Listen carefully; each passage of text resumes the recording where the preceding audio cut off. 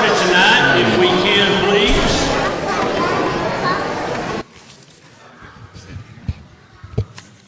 Good to hear everybody visiting and talking. That's wonderful. And we want to extend a warm and cordial welcome to everyone here tonight, especially if you are visiting with us. You are our honored guest, and hope that you won't rush off too quickly tonight, but give us a chance to express our appreciation to you for your presence with us tonight. And do keep in mind that we will assemble again on Sunday morning at 9:30 for our worship service, and then at 5 o'clock Sunday afternoon we will have excellent classes. So we would love for you to be a part of our service on Sunday. Please be sure that you get a bulletin. It'll have an update on the sick as well as detailed information on other activities. So grab one of those before you leave tonight. I do want to mention that Torrey Cobb is now on his way home from the hospital. He had an accident at work and was carried to the hospital, and he had stitches and sutures put in his ears. And anyhow, it's ended up being a lot better than it really could have been. And we're thankful for that. And we're thankful that he's going to be going home, but he's going to be in a lot of pain. And we still want to remember him in our prayers, as well as all these others that are listed and others that we may know about. As far as announcement goes, I want to remind those in the Golden Circle of our lunch that's going to take place this coming Tuesday at 11:30. Please keep that in mind, and we would love to have even those that have not been in a while or have not been at all. We'd love for you to come and be a part of that lunch if you've not tried out that group. I think you would really enjoy it. Lads to Leaders, there's a lot of activity scheduled for this Sunday. I hope you'll look at the bulletin and get those times and places. The convention fee deposits are due now and need to be in the church office by February the 19th. Also, there's going to be a very important elders and deacons and ministers meeting this coming Sunday in the little chapel immediately following the morning worship. So please plan to stay for that this coming Lord's Day following our morning service. That's elders, deacons, and ministers. Also, tomorrow is our food pantry, and we'll have a lot of folks coming that will have a need for food and clothes and so forth. We appreciate those that continue to work to make that a success, and we would love for you to come and see what that's all about. I think you'll be very pleased at what you see. And with that in mind, of course, that's tomorrow from 9 to 10:30. The food pantry item that we would really need you to bring this week is cooking oil. Also, we want to congratulate our own Joshua Taylor. Joshua, where are you at right now? Look back there in the very back. He is, raise your hand again. He is the Prentiss County Spelling Bee champion. I couldn't even win my own home spelling bee champion, you know. But anyhow, me and Webster have to continually research each other to get things right. But congratulations to him, and I think he'll be going on to state here in Columbus at the 1st of March. So congratulations to him. For our devotional tonight, our song leader is Anthony Aycock, and our prayer at the appropriate time will be led by Brother Merrill Crow. Merrill Crow. Part number 927 for the invitation. 927. Then turn to number 895. 895.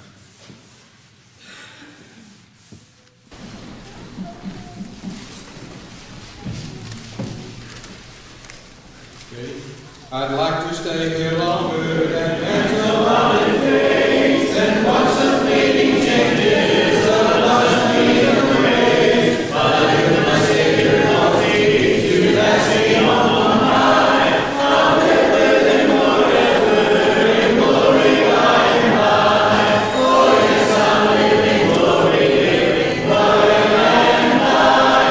I'll tell and sing the story till the day on high. There with my dear Redeemer.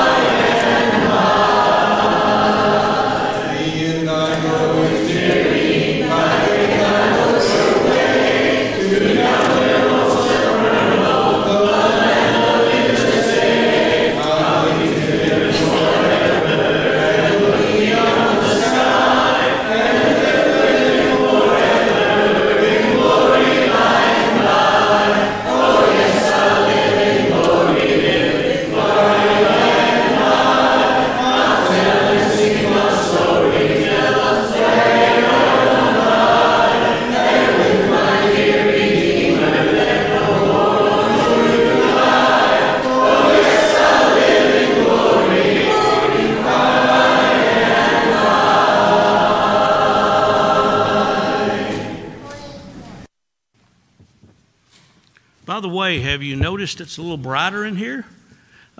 James Hester spent a couple of days last week putting new light bulbs in the side, and things are improved as far as our lights in here. I really like it. We appreciate James for doing that. It was recently reported that a 73-year-old man was pinned beneath his farm tractor for 3 days and nights in driving rain and freezing temperatures. And concerned friends went to see about him, and they arrived just in time. And in spite of his serious injuries, the man was able to survive, and he recovered. But the interesting point in this particular story is not the fact that this man amazingly survived this particular incident. The story that's amazing here is that why his 3 friends went to check on him. When they were asked, why did you go check on this particular man? They replied, he wasn't at services on Wednesday night. He's always there, but he wasn't, and we went to check on him. So you see, not missing the assembly saved this man's life. You know, the Bible says in 1 Samuel 20 and verse 18, you shall be missed because your seat shall be empty. What about you tonight? Would you be missed because your seat is empty? Do we consistently strive to live the Christian life, not just by our attendance in services, but by the example that we set every single day on the job or at school or wherever we are? Do people know that we are a Christian and that we're a faithful Christian by our attitude and by the things that we do? You know, the Bible says, be faithful unto death, and I'll give you the crown of life, Revelation 2 and verse 10. So I hope tonight that you'll be challenged to think about your own life, to consider your own faithfulness. And let's make sure that when people think of you, and if you're not here, you will be missed because, you know, your seat would be empty. Maybe tonight you're not a child of God as yet. You haven't yet made that important decision. Tonight would be a perfect opportunity to come and obey the gospel.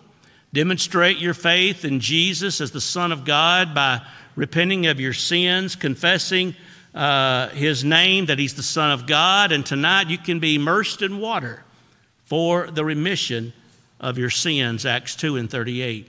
And so tonight, if you need to respond to heaven's call, we ask that you come now while we stand and sing. Jesus' name.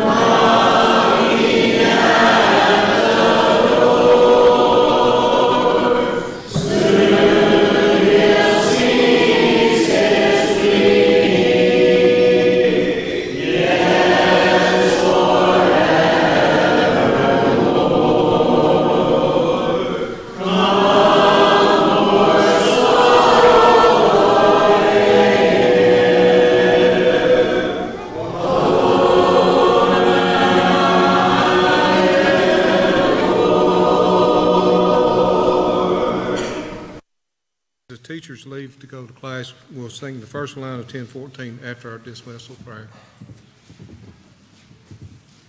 Let us pray. Our Heavenly Father, it is such a privilege to come into your service and to honor and show our love for you. We pray that you'll just be with us and help us to realize that you are our Savior, and without you, we would be nothing.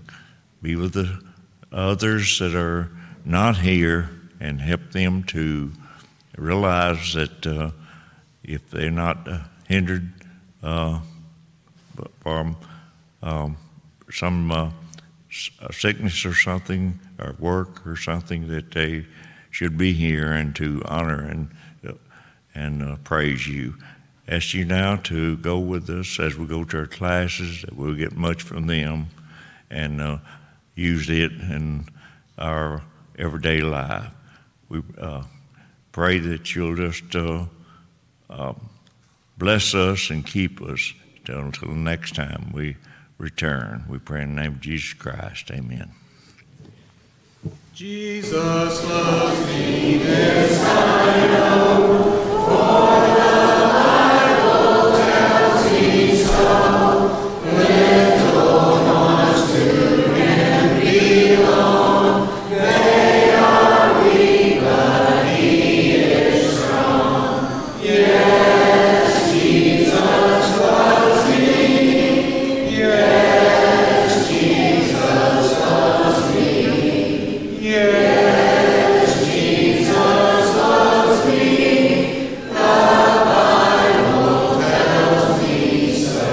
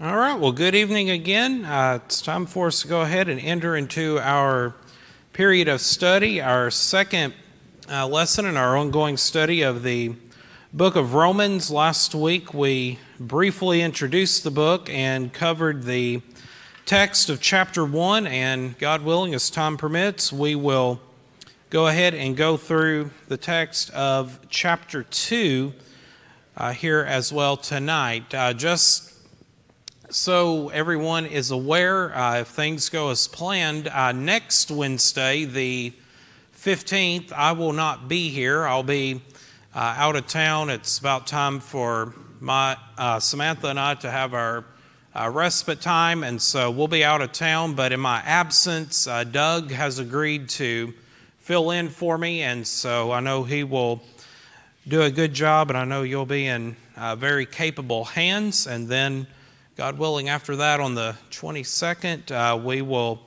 go ahead and resume. So again, chapter 2 is where we'll be tonight. And before we begin, let's go ahead and we'll bow and begin with a word of prayer. Pray with me, please. Our Heavenly Father, we come before you. We thank you so much for all your many blessings that you give to us. We're grateful and honored for this privilege of being able to assemble here tonight and to be able to spend this time in your word. And as we study this beautiful yet at times challenging epistle to the church in Rome, help us to open our hearts and our minds, and that we'll be able to receive the proper understanding, and that we'll be able to apply these things to not only our own lives, but perhaps to be able to help others as we have the opportunity to encourage them, or whatever their needs may be. We thank you for all that are present here this evening. We ask you to watch over and to be with those that are not present, whatever their circumstances may be, and that they return to us soon, if it be according unto your will. Watch over us, care for us, and always keep us in your care. And for this we ask, and in Christ's name, amen. All right, so you'll recall from our study last week of chapter 1, we looked at Paul's opening to the letter, and then we spent the last bit of our time looking in verses 18 through 32, some of the things concerning God's wrath and things that did and will incur that to this day. And so then when we come to chapter 2, you notice he opens with therefore. And whenever you see that word, therefore, there is a conclusion that is coming. So we can reasonably conclude that at least part of chapter 2 here is a continuation of what we read in chapter 1. So when we read all of that together, some of these things will make, I think, a little bit more sense to us and help us to understand it a little bit better. So we're going to go ahead and look here in verses 1 through 11 of the continuation of God's judgment. This is the second time already in this text that Paul has used the phrase, "You are inexcusable," or "without excuse." That saying that we have sometimes, that ignorance is no excuse. That is certainly the case here. Well, why? Chapter 1, God revealed himself. He has revealed the truth. He has revealed his word. And no matter what period of time that one has or does live in, those truths are evident. And therefore, we are without excuse. But he's going to continue here. Notice he says, "Whoever you are who judge, for whatever you judge another, you condemn yourself. For you who judge practice the same thing." Now, parallel to that, we might think about the Sermon on the Mount. For example, Matthew chapter 7, Jesus' statement there concerning judgment. And I believe in this context, Paul is talking about the same thing, that which is what we would call hypocritical in its nature. We can't rightfully condemn one for doing one thing when we're doing the same thing ourselves. That's the idea that Paul is conveying here. A couple of passages that I'll give for our consideration on that would be concerning this, God revealing himself and in judgment. 1 Timothy chapter 5 and verse 24. 1 Timothy chapter 5 and verse 24 and 25. I'll include 25 in that as well. And who do we have that would volunteer to read? Jeremy? All right, if you could read that for us, please. "The sins of some people are conspicuous, going before them to judgment, but the sins of others appear later. So also good works are conspicuous, and even those that are not cannot remain hidden." All right, thank you. So notice what Paul is saying here in that closing to Timothy. There are some things that are clear, they're before our eyes, but there are other things that, some will act one way in a public setting such as this, but then they'll act entirely different manner in a private setting. And those are the things that I believe the idea that Paul is conveying here to Timothy, in that even though some things are not known to us, we need to be reminded that God knows, and those things will be judged as well. And in the same manner, the good deeds will be known as well. Another passage here real quick, Jeremy, if you would. James chapter 4, verses 11 and 12.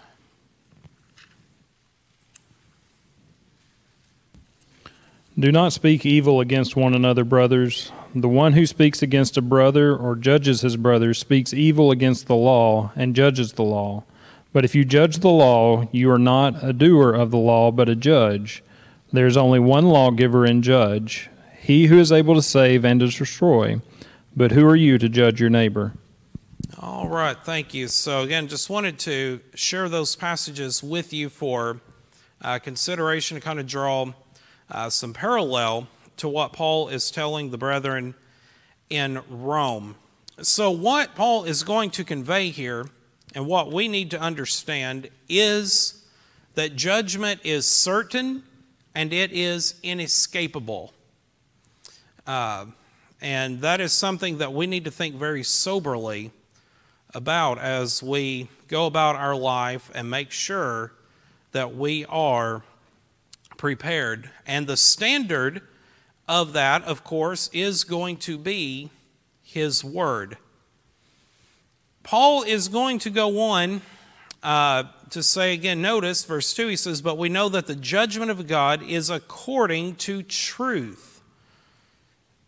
Well, that would be God's truth, the ultimate revealed truth, not arbitrary standards that man creates for himself, but God's standard, and that is what he is speaking of. But who is this judgment against? Those who practice such things. Now, two things here. One, again, referring back to chapter 1, he's probably referring to those things that we looked at in verses 18 through 32.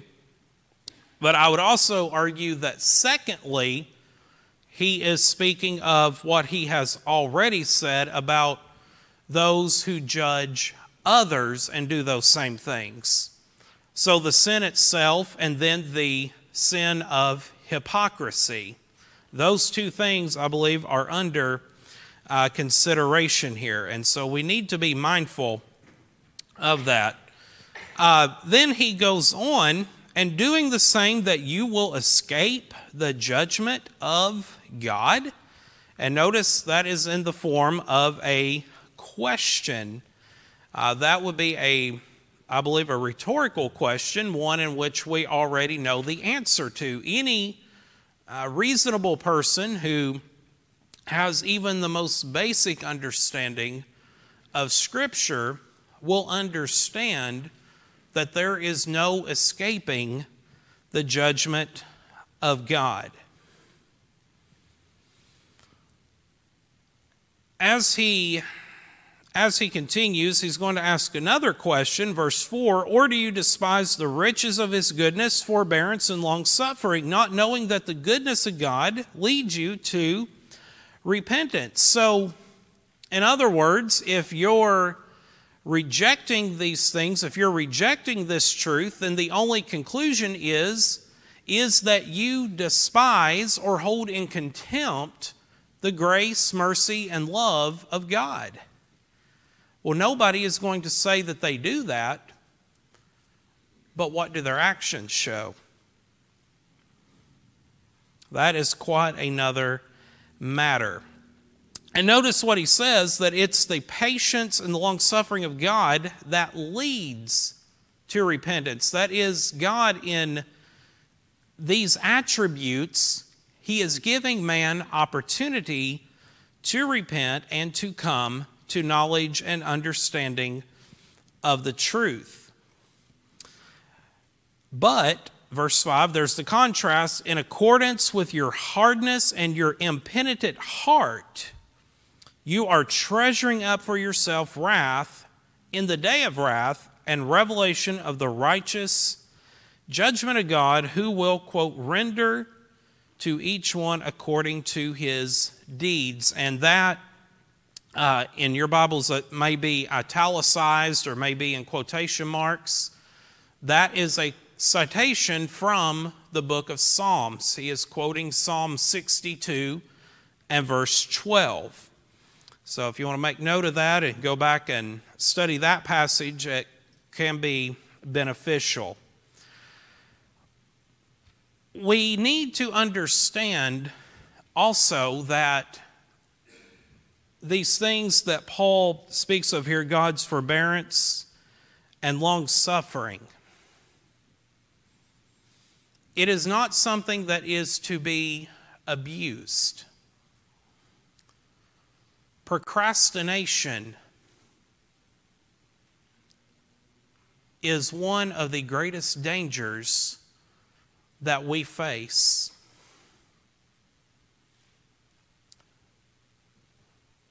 When Paul, in his preaching, what was said to him?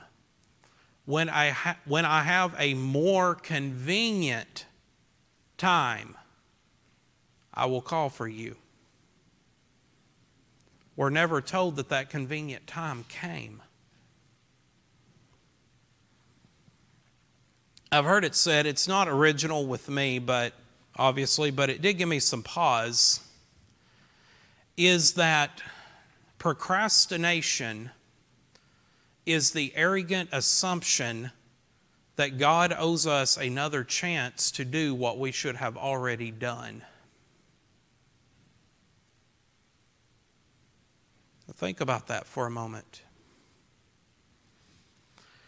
And that's what Paul is warning of here. He's trying to get these brethren to understand that as long as they live with these hardened hearts and continue to reject the truth of God, that they too are going to incur God's wrath.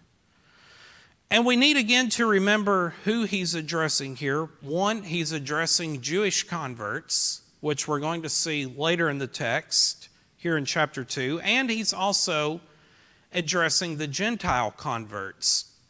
Now, we're going to be getting into some things concerning the patriarchal dispensation and then the law of Moses and some of those matters, but the point in whichever you're talking about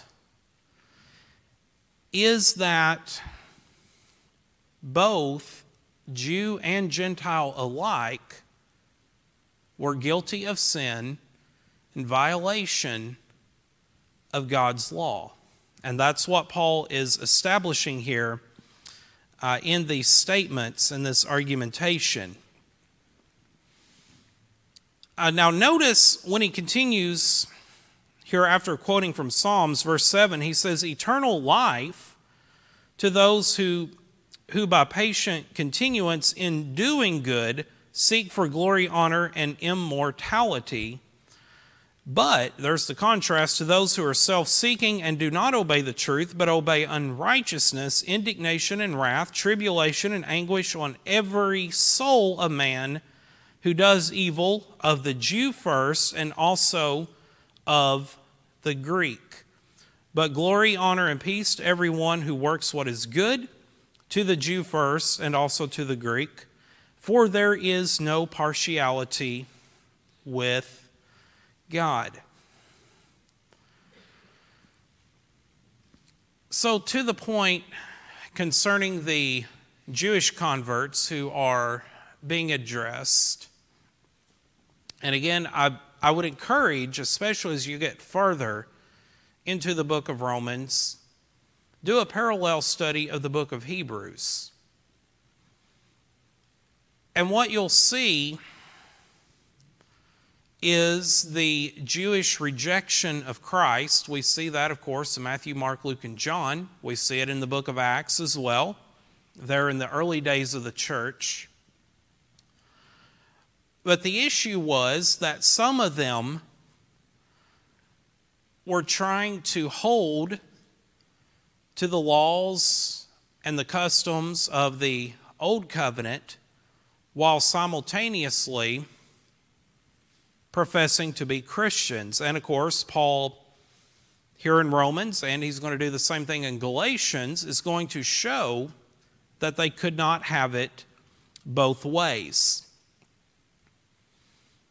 But again, we need to remember the certainty of judgment. Notice again, he shows verse 7, the reward for those who do good, and then likewise the reward for those who do evil. Have we thought about that in terms of judgment, that either way there is going to be a reward? Jeremy, would you mind to read for us, if you would please, 2 Thessalonians chapter 1, verses 7 through 9.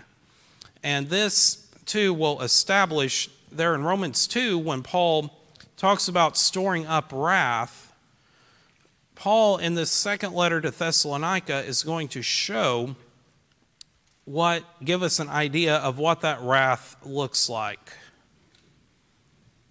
7 through 9. Correct.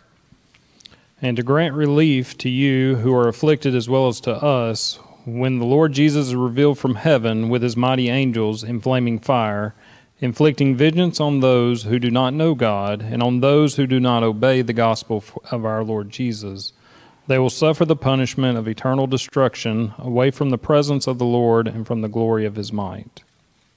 I'm sorry, was that first or second? Second. Okay, yeah. You're fine. All right. I appreciate that. So there's some idea, and of course there are many other passages that speak of judgment as well, and we could probably have an entire class just on that subject alone. But as we move on here with our remaining time, notice twice in that text he speaks there, the Jew first and also of the Greek, showing that judgment is going to come on all. And it's in that context, in verse 11, that he says there is no partiality with God. It's going to be the same for all. Do we have any questions, comments on verses 1 through 11?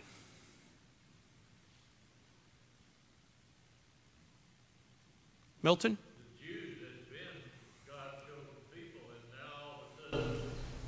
Others are invited into the family of God, so that's a pretty big change.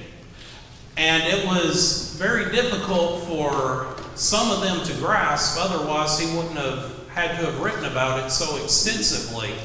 But that is very true. The Jews had become very accustomed to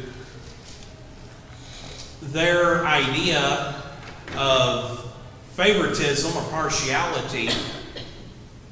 And then we see the Gentiles being brought in. Remember John 10, Jesus said, "Other sheep I have, not of this fold," probably referring to the Gentiles. And so that would have been a bitter pill for some of them to swallow, and that's why he writes some of the things here that he does. So, thank you. Anybody else? All right, well, we'll go ahead and continue on. Verses 12 through 29, the rest of the text, he's going to talk about the law and judgment. We come to verse 12, and he's going to be talking, I believe, primarily, if not exclusively, to the Jewish converts. Now here he says in verse 12, "For as many as have sinned without law will also perish without law, and as many as have sinned in the law will be judged by law." Well, who has sinned? Well, he's going to show chapter 3, all have sinned. So that would be everyone. Now notice 13, he continues, "For the hearers of the law are just in the sight of God, but the doers of the law will be justified." Sounds a lot like what James says in James chapter 1 when he says to be a doer of the word and not a hearer only. It's one thing to hear something, it's another thing to act upon it. And that's the distinction that he is making here with that.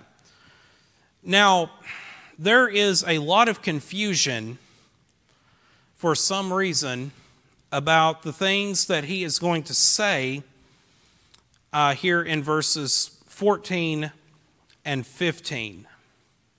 Let's read it and then we'll talk about it a little bit. He says, "For when Gentiles who do not have the law by nature do the things in the law, these, although not having the law, are a law to themselves, who show the work of the law written in their hearts, their conscience also bearing witness, and between themselves their thoughts accusing or else excusing them in the day when God will judge the secrets of men by Jesus Christ according to my gospel."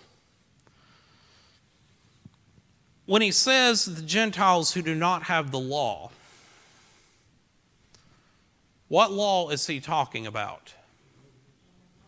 Law of Moses. There we go. I see somebody's been studying, so good job. I'll give a little extra credit there for effort. But kidding aside, that's what he's talking about. So what he's saying is he's reminding us that the Gentiles were not subject to the law of Moses. Now let's be clear. That is not to say that they were not subject to any law.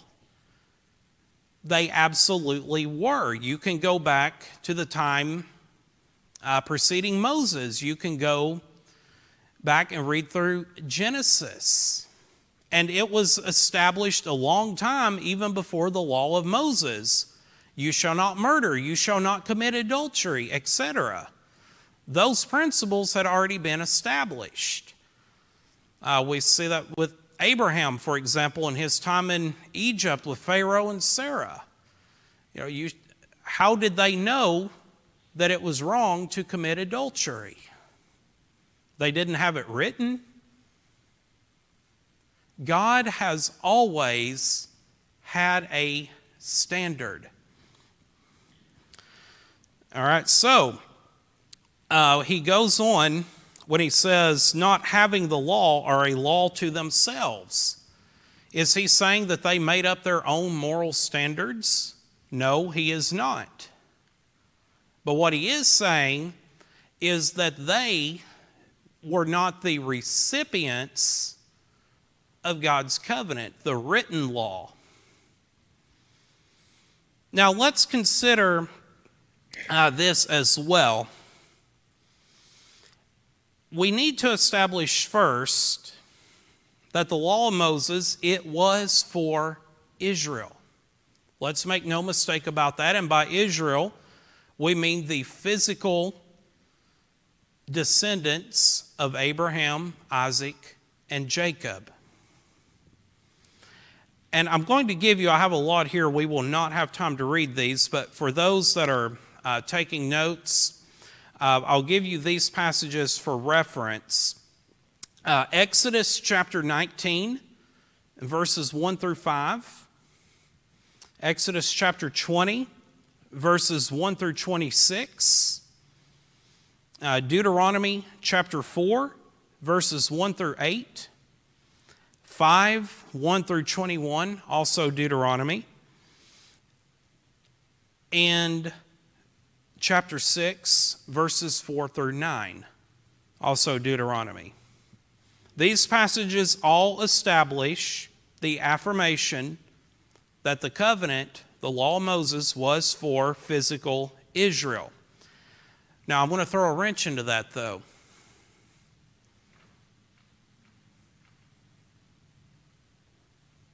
How many are familiar with the term proselyte? What's a proselyte?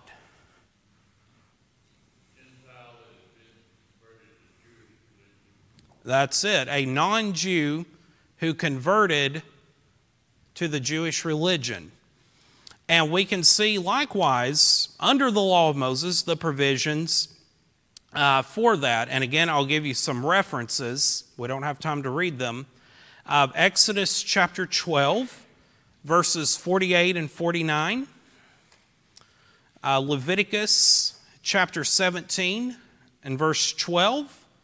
And chapter 18, verse 26.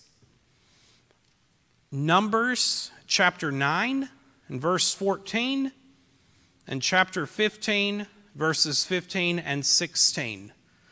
So in that case, and then we have, later, we have, of course, the account of Ruth from the land of Moab, and we can see she obviously adapted to the Jewish religion and customs of Israel in that time. So we know that this could and did happen on some occasions. And so one who converted would be subject to the law, and in that sense, they too would be without excuse. But even for those who did not, they too were without excuse, because these moral standards had already been made known to them. All right, so again, to be very clear, Paul is not teaching that the Gentiles were not subject to any law. What he is saying is that they were not subject to the law of Moses.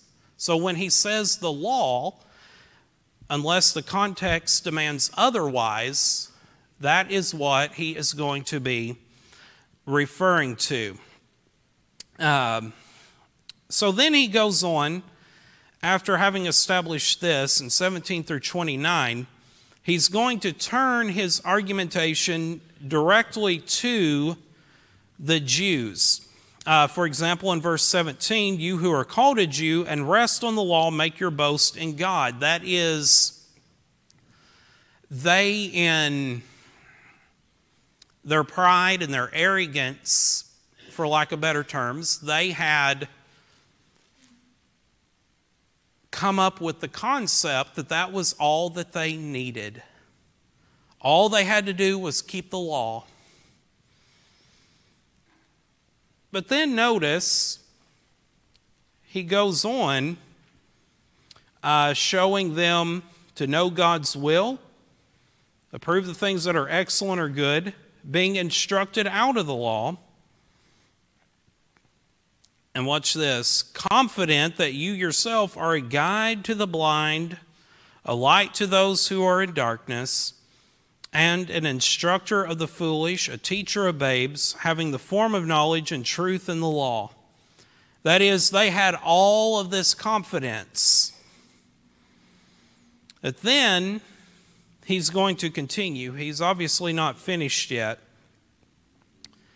He asks them this question, you therefore who teach another, do you not teach yourself? Well, that goes right back to what we just looked at the beginning of the text.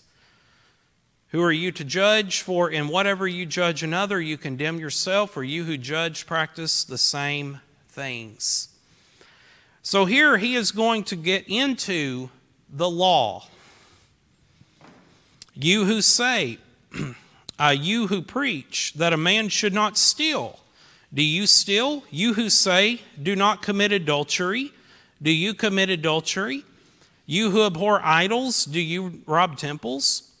You who make your boast in the law, do you dishonor God through breaking the law? What he's establishing is that even though they had the law, they themselves did not keep it.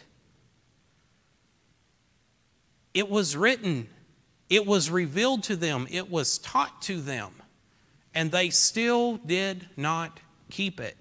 And of course, he's citing the Ten Commandments here, Exodus chapter 20 and Deuteronomy chapter 5.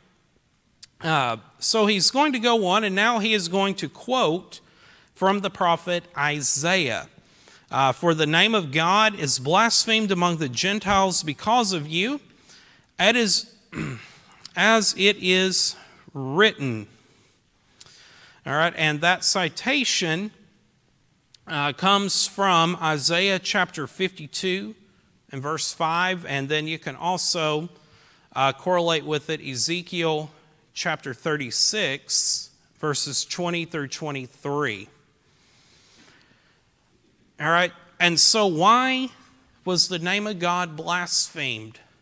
Because they did not keep the law themselves, though they were instructing others in it. So we can see here he's already given warning to the Gentiles. He's established that the Gentiles were under law as well. And now he's establishing that despite the fact that the Gentiles had not kept their law, the Jews, his own kinsmen, whom he's going to address in great detail in chapters 9 through 11, had not kept the law themselves. Now, obviously, there's application in this for us as well. Well, what would that be? Well, we being under the law of Christ and the new covenant, we too need to be careful that we do not become arrogant. We need to be mindful that if we are going to teach and instruct others, as we should, per the teachings of the New Testament, that we ourselves are doing what we ought to do and abstaining from that which we ought not. We need to remember Romans 2:24, for the name of God is blasphemed among the Gentiles because of you. We do not want to live in such a manner that those outside the body of Christ will speak ill of the Lord and His church. Then as we continue on, here 25 through 29, he's going to speak of the matter of circumcision. He says, for circumcision is indeed profitable if you keep the law, but if you are a breaker of the law, your circumcision has become uncircumcision. He's going to remind the Galatians 5, 3 through 6, that if they're going to keep one part of the law, they're obligated to do all of it. So Paul is in essence, he's making the same argument here, using slightly different language. But the point is the same. He's telling them that even if they do this, and of course the law of circumcision is was established with Abraham, and then we see it codified in the law of Moses in the book of Leviticus, for example, the 8th day after birth. But he's telling them that if they do this, but they don't keep the rest of the law, then he's telling them that their circumcision is of no avail. He's going to go on, therefore, if an uncircumcised man, that would presumably be a Gentile, keeps the righteous requirements of the law, will not his uncircumcision be counted as circumcision, and will not the physically uncircumcised, if he fulfills the law, judge you, who even with your written code and circumcision are transgressors of the law? For he is not a Jew who is one outwardly, nor is circumcision that which is outward in the flesh, but he is a Jew who is one inwardly. And circumcision is that of the heart, in the spirit, not the letter, whose praise is not from men, but from God. Jeremy, I've got one last passage I would like for you to read for us, if you would, please. Colossians chapter 2 and verse 11. Colossians chapter 2, verse 11. In him also you were circumcised with a circumcision made without hands, by putting off the body of the flesh by the circumcision of Christ. All right, thank you. And that continues there through about verse 12, but you're fine there, Jeremy. So Paul, in talking to the church of Colossae, likely predominantly Gentile converts, he's showing here that the circumcision, notice he says, made without hands, that is, that which is not physical, does what? He refers to it as being of the heart. All right, so what Paul is saying in Romans chapter 2, here 25 through 29, is that when it comes to faith, when it comes to salvation, it matters not whether one is Jew or Gentile, but what does matter is whether or not he is obedient to the faith, subject to the law. Now keep in mind, when Paul wrote this, the new covenant in force, that being what they were subject to, they all having been baptized. We'll see chapter 6, for example. All right, so we need to understand that. So what Paul is doing here, most likely, is that he's looking to, considering that these were already Christians, he's looking to their past conduct.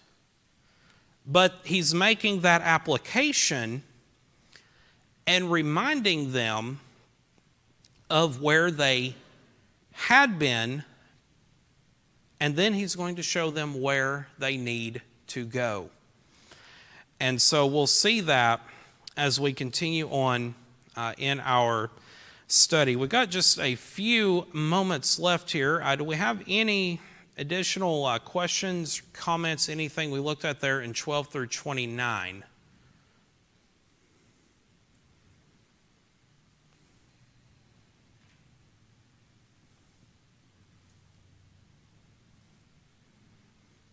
All right. Well, I'll just say this, and then we'll go ahead and close out. So when we look again at 25 through 29,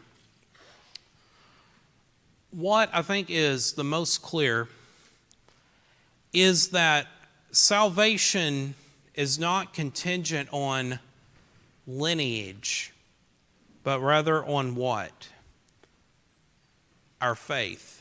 Our faith in Christ and our obedience to the gospel message. Remember again, verse 11, there is no partiality with God. When the new covenant came into force, the old abolished, all, Jew, Gentile alike, were subject to the new covenant. That is what is in force today, and that is what will be in force until the Lord declares time to be no more. All right, so again, I will be out of town next Wednesday, and God willing, Doug will be filling in for us in covering chapter 3. I'll make sure we get on the same page there concerning that, so there's no confusion about that, but God willing, in a couple of weeks we'll get back. I look forward to covering chapter 4 with you, and we're finishing a little early, but I appreciate your attention once again, and I guess we'll go ahead and stand dismissed.